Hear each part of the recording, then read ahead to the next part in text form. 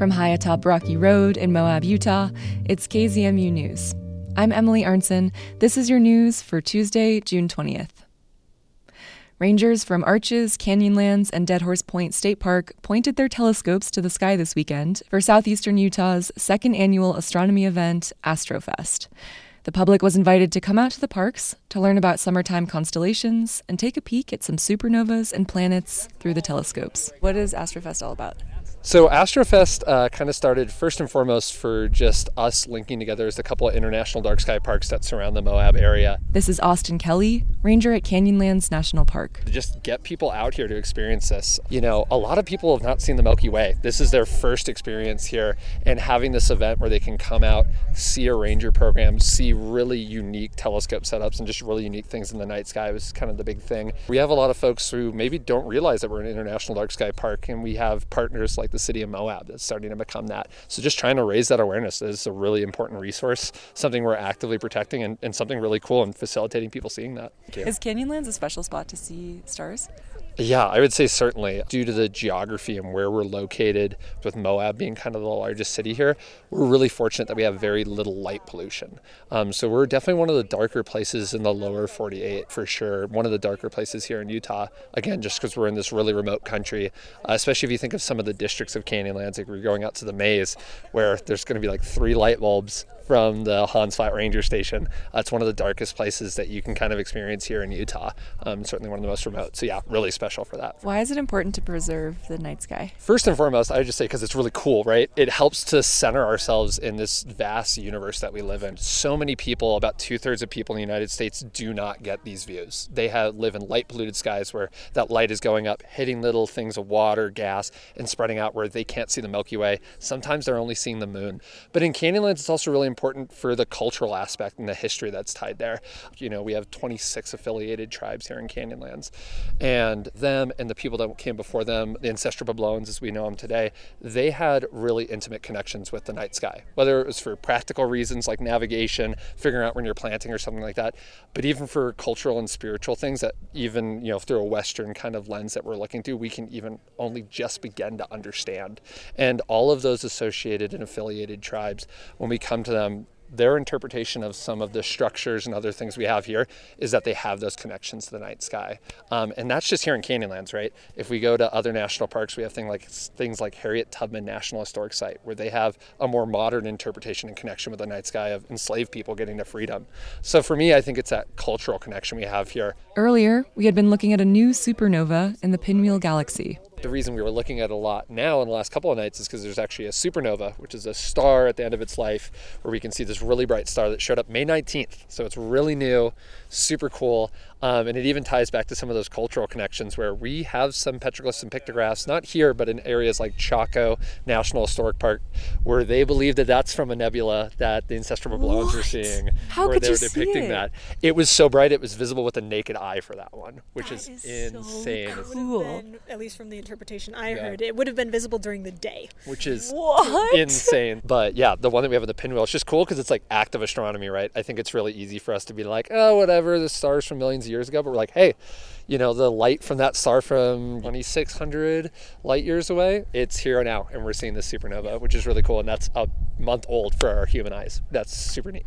Okay, wait, but that did happen a long time ago. It did happen a long time ago. But We're it's just new to us. now seeing, and it's new to us as a human culture living on the planet Earth. This new supernova happened about 21 million years ago. Canyonlands National Park Ranger Rhodes Smart put that timeline into context for me. What was happening 20 million years ago? When we look to Moab, we actually get the carving of the canyons here at Canyonlands. And so the light has taken that long to travel and finally hits us. And, you know, it was happening at the same time that the canyons were forming. So here in Canyonlands, you can look at not only astronomical history, but geologic history at the same time. While I was talking to Arches National Park Ranger Kyle Ackerman, I saw probably one of the best shooting stars I have ever seen in my life. Right, of like these swirls. Oh! Oh my God! I didn't see it. If you didn't see it, don't worry about it. Oh my God! That had a green tail. Why was it green? That was beautiful. I don't know the exact chemical, but oftentimes whatever is burning up in the atmosphere may have certain elements in it that will burn up and turn colors in the atmosphere, because it's all friction. I mean, it's rubbing against that and creating such heat that all of those elements are combusting. So I'm not sure what it was, but it was beautiful. We also got to hear constellation stories from Canyonlands National Park Ranger Rachel Tubes. We've got the Summer Triangle, Deneb. This one's Vega, and this one is Altair. I just learned a story from Chinese mythology, a folk tale, and it is the story of a forbidden love, which is very exciting. Basically, Vega and Altair were two lovers. One of them was a celestial being. She lived in heaven. And then the other one was an earth person. And that was a forbidden pairing. And so they were placed in the sky, and they were separated by what would become the Milky Way. This was a giant river. But once a year, on the 7th day of the 7th month, which is Valentine's Day in Chinese culture, magpies will gather to form a bridge over the Milky Way and allow them to meet again, just for one day. Most of the famous constellation stories come from ancient Greece, but there are so many different constellation myths from all over the world. Ranger Kelly shared with me a constellation story that comes from right here in Utah. So the Pleiades, also known as the constellation Subaru in Japanese, so that's actually where the Subaru logo comes from. The Seven Sisters is also another name for it. There is in the Paiute culture, culture that is predominantly kind of on the border here going down northern Arizona, southern Utah, the coyote, as in many Native American cultures, is kind of a trickster. The story, at least as I remember it, is essentially that there were 7 sisters, and Coyote, being a trickster, turned himself into human form to try and trick one of the daughters of this family to essentially be his partner. And after that happened, he revealed himself to be Coyote. And at that point, the sisters, being ashamed and also just trying to get away from Coyote, this trickster, fled to the sky to become the Pleiades.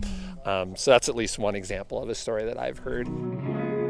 More information about the park's night sky programs can be found in today's show notes. The Colorado State Legislature passed a measure this season to prohibit state and local governments from participating in the immigrant detention industry as a business partner or subcontractor.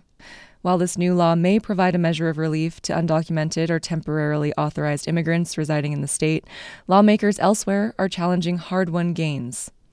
That includes Deferred Action for Childhood Arrivals, or DACA, a federal program that gives temporary legal protection to some undocumented immigrants who were brought to the U.S. as children. The Boulder-based Modus Theater's Undocu America Monologues project shares the personal stories of immigrants with a wider community. For Rocky Mountain Community Radio, KGNU's Shannon Young spoke with 2 members of the theater troupe about their experiences of being DACA recipients. Armando Peniche says even in the best of circumstances, living with DACA forces one to plan one's life in 2-year increments. DACA is a renewable permit, but you have to renew it every 2 years, right? So me, Armando, as a DACA recipient, I can't plan to buy a house in 5 years from now, right? Because I don't know where I'll be in 2 years. Or school, right? I can't be like, okay, I'm going to go to a 4-year school, but you don't even know if you're going to be here for 2 more years, right? So it's a huge challenge being in that, like living your life 2 years at a time while also trying to maintain a perfect life. You know, like we all, of course, should strive to stay out of trouble, live a perfect life.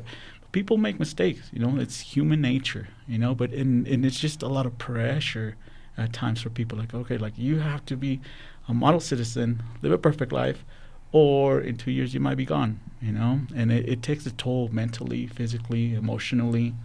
One of those elements of uncertainty is the pending ruling in a court case heard by U.S. District Judge Andrew Hanen. Modus Theater monologuist Victor Galvan says this particular judge has a history of ruling against expanding legal protections for immigrants. Judge Hanen, he has been a tool and a strong arm for the conservatives in this country to move against executive orders like Deferred Action for Childhood Arrivals and DAPA, which is the same program but for parents, and immediately being challenged in the courts. I mean, DACA has been challenged in the courts by this specific judge many a times, and now the higher courts have said we're going to let the lower courts rule. So it's now in his playing field, and he's warming up to end this program. And I don't want to set fear in my community, but I also want to make sure that we're pivoting when we need to and preparing ourselves. So people need to be prepared if this program ends, what this may mean for their life. Action from Congress could provide legal protections for the DACA program and a counterweight to judicial rulings. But Congress has failed to pass comprehensive immigration reform measures for around 3 decades. Victor Galvan says both political parties have used the tenuous circumstances of millions of undocumented immigrants for political gains. And speaking directly to community members may be a more effective option for shifting the narrative. We are given hopes by the progressives, threatened by the conservatives, and then they pressure each other with those notions in order to make political gains with their bases. And so I think there's a lot of people who are having their heartstrings plucked in one way or the other for the gains of one political party or both. And so we really need to understand each other here. I'm not reaching out to my community because they know what it's like to live in my shoes. They know. I'm reaching out to the other side for those of our community that either refuse to learn or have no experiences that put them in that position to learn what it's like to be an immigrant in this country. And so this is why we do our monologues, why we perform across the state and now internationally, because we want to help people understand what it's like to live this kind of life. Help people understand that we are so much more alike than we are different, and that we're striving for the same thing. We want to survive. We want to thrive. We want to build community. And I think there's these very pivotal moments in our monologues where people's eyes open and they realize how wrong they were to judge someone for the decisions that they made, how incredibly similar our paths are, and how our humanity coincides in that way. That we want a better life for our community, for our friends, for our family, and that we're all wrestling with this political football that is not working for any of us.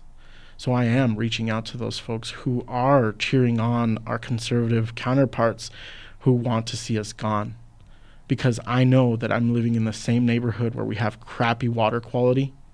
We're living in the same communities where we're breathing the bad air, where our taxes are not being used for good, where we're being pitted against each other for jobs, where we're not being paid enough. All of these problems are so universal to our bases. And for some reason, someone's whispering in their ear and turning them against their neighbor. And we need to fight that. I know that everyone that has worked against us can find common ground with us. And that's all we want, is common ground to work for progress. Armando Peniche, anything that you would like to add or what you would like to say while we're in front of these microphones?